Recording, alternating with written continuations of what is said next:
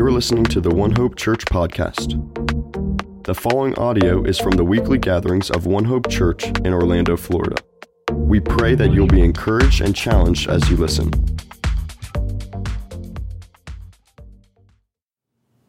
Hey, good morning, One Hope Church. Pastor Justin here. It's good to be with you. It has been a chaotic week or so, but it is good to be with you this morning just to share a little bit of updates and what's going on. And so if you missed it this past week on Tuesday, a number of us gathered and we moved everything out of the YMCA and into the gym at Orlando Chinese Church just down the road. And I'm recording this on Friday, and so tomorrow, Saturday, the plan is to go and to move that all into storage. And so that's kind of where things are at now. It's been a little bit chaotic and uncertain, but I also want to just celebrate. We gathered last Sunday, 100 plus of us gathered in different places, and on Tuesday, many of you came out to help, and I'm guessing tomorrow many are going to come out to help, and so that's just so encouraging, and that's just the church being the church. So I want to celebrate that at the same time as we're trying to figure out what the next step is. And so we have been actively looking at some different options of where we can meet moving forward, and so we're going to have some discussions about that and continue to update you as we get more information. And so I'll tell you, I'm anxious to get back into John 13 to 17. I just thought there's so much good stuff there. We're getting into some good things. And so I can't wait to get back into that. But today, what I wanted to do is actually just share just a little bit of scripture that just was put on my heart this week as I've been praying and talking and praying with others. And so I just really want to just share some reflections. It'll be less of a sermon and more of reflections, but I do think there are some takeaways that we can have for this. And so we're going to go to Mark chapter 4. Starting in verse 35, it's a well-known story. It's Jesus calming the storm.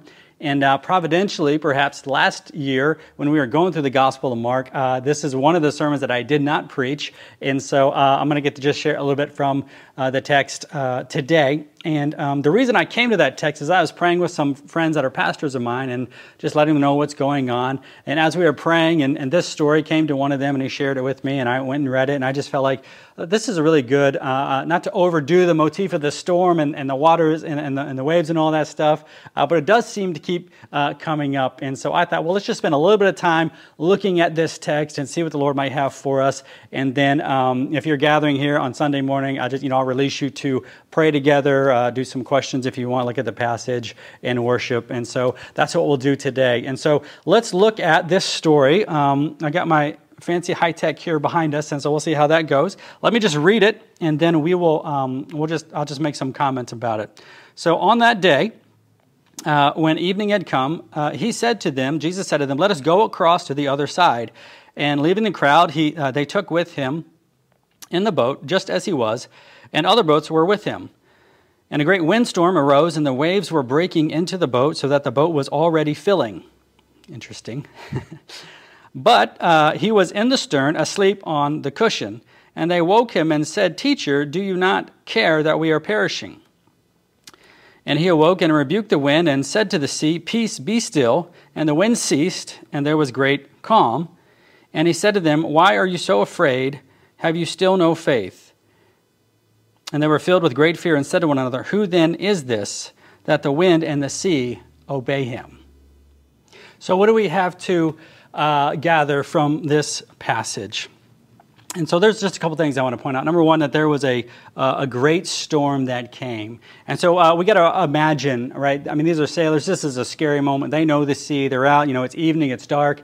And the storm comes up. And it's so bad. And the wind is coming. And it's pouring into the boat, right? I mean, again, the connection point to the why there is interesting. But it's pouring into the boat. And so they are afraid. They're filled with fear.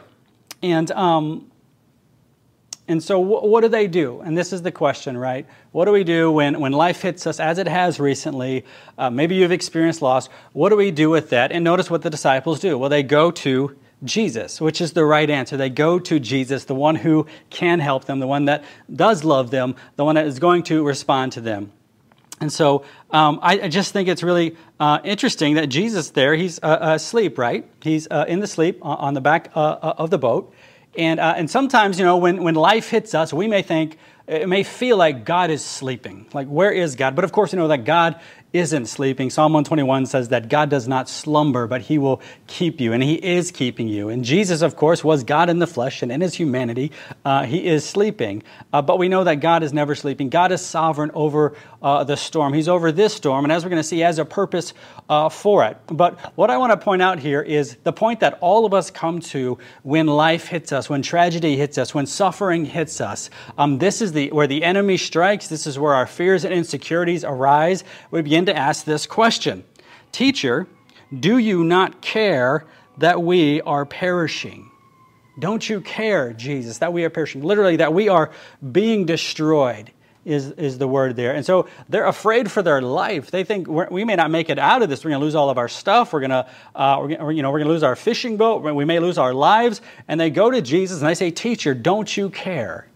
And that is the question for all of us.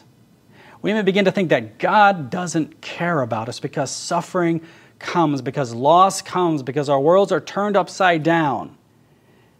And Jesus, as we'll see, He does care. But I just think we need to pause on that idea, because this really is the question for us. Don't you care, God? I mean, back in Genesis 3, this was the enemy's attack. God doesn't care about you. He doesn't have your best interest in mind. He's holding out on you. And so we've got to cling to this truth. And all of us, when suffering comes, when we lose that job, when we lose that relationship, when our marriage isn't going well, when our kids are difficult, when things just aren't working out, we all have to decide, what do we do in our time of suffering, in our time of uncertainty, in our time of insecurity? And there's really only two directions to go. You can run to God, as they did. You can go to Jesus and say, Jesus, don't you care? Or you can run away from God. You can try to fix the problem yourself. You can jump overboard and try to save yourself. And so this is the decision we have to make. Are we going to come to God even when we don't know, even when we're not sure, even when we're doubting whether or not He even cares for us? Are we going to come to Him? And we're going to see that He does care for us, of course. And so I just want to let that sit, right? Just let that sit. Do we believe that God is good even when we experience loss? Now, I was reading Psalm 40 this morning, and it just hit me because it kind of answers the same question. Don't you love this about the Bible? Like, no matter where you're reading in the Bible, it's all connected. And so I was reading Psalm 40 this morning, and this is what I read. Blessed is the man, this is verse 4, blessed is the man, now listen to this, who makes the Lord his trust. Who makes the Lord his trust. Saying the same thing. And as opposed to who does not turn to the proud, to those who go astray after a lie. Now, there can be any number of lies. But here's the same truth in Psalm 40 as David's writing. Blessed is the man who makes the Lord Jesus, the Lord God, his trust, and doesn't turn to the proud, those who think they know the answer, those who have some quick solution. It doesn't turn to those who go astray after a lie, that God isn't good, that God isn't loving, that God isn't in control, and God isn't in power. Okay, so blessed is the man. And so this again is the call for us to come to Jesus, even if we don't think He cares, even if we're uncertain, even if we're suffering, because Jesus has a greater purpose, because Jesus is the sovereign King, and because God is always working. So what does Jesus do? Let's look at how He responds here. Verse 49, it says, and He awoke, Jesus woke, and He rebuked the wind. And really the language there, He just said to the wind, rebuked the wind and said to the sea, peace, be still. Like literally, peace, be calm, and muzzled, be quiet. Close your mouth. And the wind ceased, and there was a great calm. And so here we see Jesus responds in power, responds out of His nature, responds out of His power, responds out of who He is. And this is the beautiful thing. This is a beautiful thing that Jesus demonstrates His power before their eyes. Jesus is Lord. You see, what the disciples need and what many of us need is increased faith, is greater trust. You see, notice here they call Him teacher. They say, teacher, don't you care? They haven't called Him Lord yet. They don't still fully understand who Jesus is. But He is the Lord. He is the Lord God. And look at what He says in verse 40 and 41. He basically says the same thing. He said to them, why are you so afraid? And the word there for fear is not phobos, from where we get phobia. It's the word for cowardice. Why are you so afraid? Didn't you know who I am? Have you still no faith? Are you still not trusting me?" And they were filled with great fear and said to one another, "Who then is this that even the wind and the sea obey him?" Okay, now let's let that sink in because here's the point, right? Now we may ask this age-old question, why does God allow suffering? Why does God allow loss? Why would God allow our space for gathering to be flooded out so we can't gather as we normally would? Why would God do that? And let me just submit to you that in this story, without the storm, without the boat filling up, without the disciples freaking out and coming to Jesus, they never would have seen what their initial response was, which was a good thing, was to go to Jesus. That's the right response. And they never would have seen the power of God in Jesus Christ. Had the storm not come and rattled their boat, and had they not been so afraid, and had they not feared for their lives and cried out to Jesus, they never would have seen the power that Jesus demonstrated by simply speaking to the storm. Be still. Peace. Be still. And what was their response? Great fear. Who is this that even the wind and the waves obey him? You see, this is the wisdom of God. And this is the story all throughout Scripture, that God allows suffering at times. He allows loss because He has a greater purpose in that. And His greater purpose is to reveal His glory in a more tangible and powerful and more present way in our lives. See, and not only that, but the greatest demonstration, the greatest power, the greatest manifestation of God's love was the sending of His one and only Son, Jesus Christ, that those who would believe in Him might not die, but have eternal life. See, Jesus' life, death, and resurrection is the greatest demonstration of God's love, and it's the greatest demonstration of God's power in His resurrection. And so if ever there was someone who was undeserving of suffering and circumstances, it was Jesus. Yet, God in His goodness, in His wisdom, in His glory, had a plan because of His great love for you and I, that He was going to overcome sin, and that He was going to reconcile us to Himself in the greatest miracle and the greatest glory and the greatest mercy of God. And so as we look to our surroundings, as we look to what's going on, as we look to the circumstances, as we look to the flood waters, as we look to potentially losing things, we can trust who God is in His goodness. We can trust stories like this. We can trust the Bible because it's true. And we can believe that God has a greater purpose, that He wants to reveal a greater glory, a greater manifestation of Himself and His glory and His power in and through one hope because of who Jesus is. If we seek Him, if we come to Him, if we declare that He's not just teacher, but He is Lord and He is Savior, and we cry out to God in prayer and say, God, save us. God, what would you have for us? God, we're coming to you. God, give us wisdom. God, give us your power. Give us your presence, Lord. Show us the way. And then our job is to wait patiently. And so to come back to Psalm 40, again, where I was at just this morning, it just hit me. Again, it's just right where we are. Look at what the psalmist says. I waited patiently for the Lord. So much of our walk with God is waiting, isn't it? Waiting, and sometimes it's maddening. Now, the disciples, when they came to Jesus, He immediately answered their fears. And sometimes He does that. He immediately comes and does something miraculous. And I'm hoping He does that with the building. I'm hoping He does something miraculous that we couldn't even imagine. I waited patiently. For what? For the Lord. And He inclined to me and He heard my cry. What a great comfort. God hears our cries in Christ Jesus. And listen to this. He drew me up from the pit of destruction, out of the miry bog, and set my feet upon a rock, making my steps secure. That's a promise. We come to God, we wait patiently. In His timing, in His sovereignty, in His wisdom, He will set us upon the rock and make our steps secure. I love that promise. I love, just think about why David went through everything he went through so we could pen these Psalms and give us hope, right? Us hope in this day, in this age, that we too can trust the character and the promises of God. And here's the response of Psalm 40, verse 3.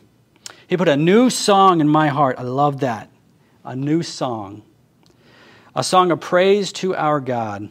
Many will see and fear, listen to this, and put their trust in the Lord. Amen. Isn't that what it's all about? Putting our trust in the Lord.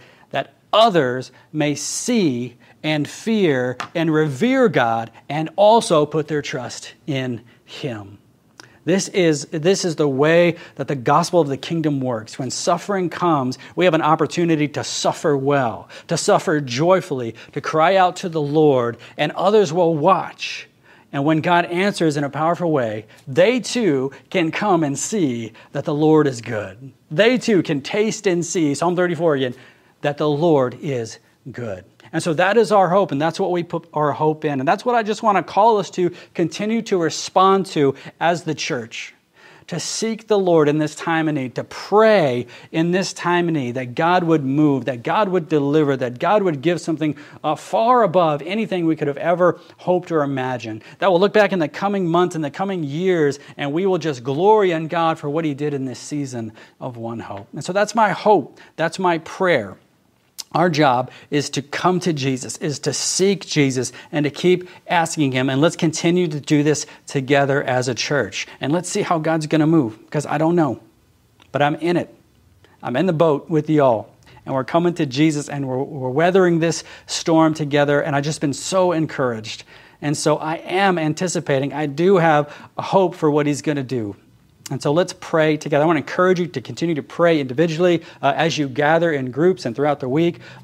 Just continue to ask Him. We're going to continue to communicate updates as they come. And God willing, we'll be able to gather here real soon and jump back into the Gospel of John and see what the Lord has for us. So we love you guys. I want to thank you so much for tuning in this morning. Let me pray for our time, and then I'll release you to do whatever you're going to do in your groups, and or if you're just watching this later, just may the Lord bless you. So let me pray. Father, I thank you for your word. I thank you for this story. I thank you for how you rescued the disciples. I thank you for those storms, those uncertainties, those fears in our life. And I pray that we would be a people by the power of the Holy Spirit to respond and to come to the Lord Jesus, our Lord and Savior, and say, Jesus, save us. Lord, we're afraid. It feels like you don't care about us, but we ask you to move and to answer in a powerful way. And God, we're asking that now as a church, individually, for those in One Hope who have suffered loss. I pray that you would show up in a big way, in a powerful way, that we might glorify you, Lord, and that you may be glorified in and through the people of One Hope, and that many in the coming days would come to see for themselves and fear and put their trust in the Lord. We love you, and we pray all of this in your name, Jesus, and by your Spirit. Amen. Thank you for listening to the One Hope Church podcast. We encourage you to share what you've heard in conversation with family, friends, classmates, and coworkers. To connect with us or learn more, visit wehaveonehope.com.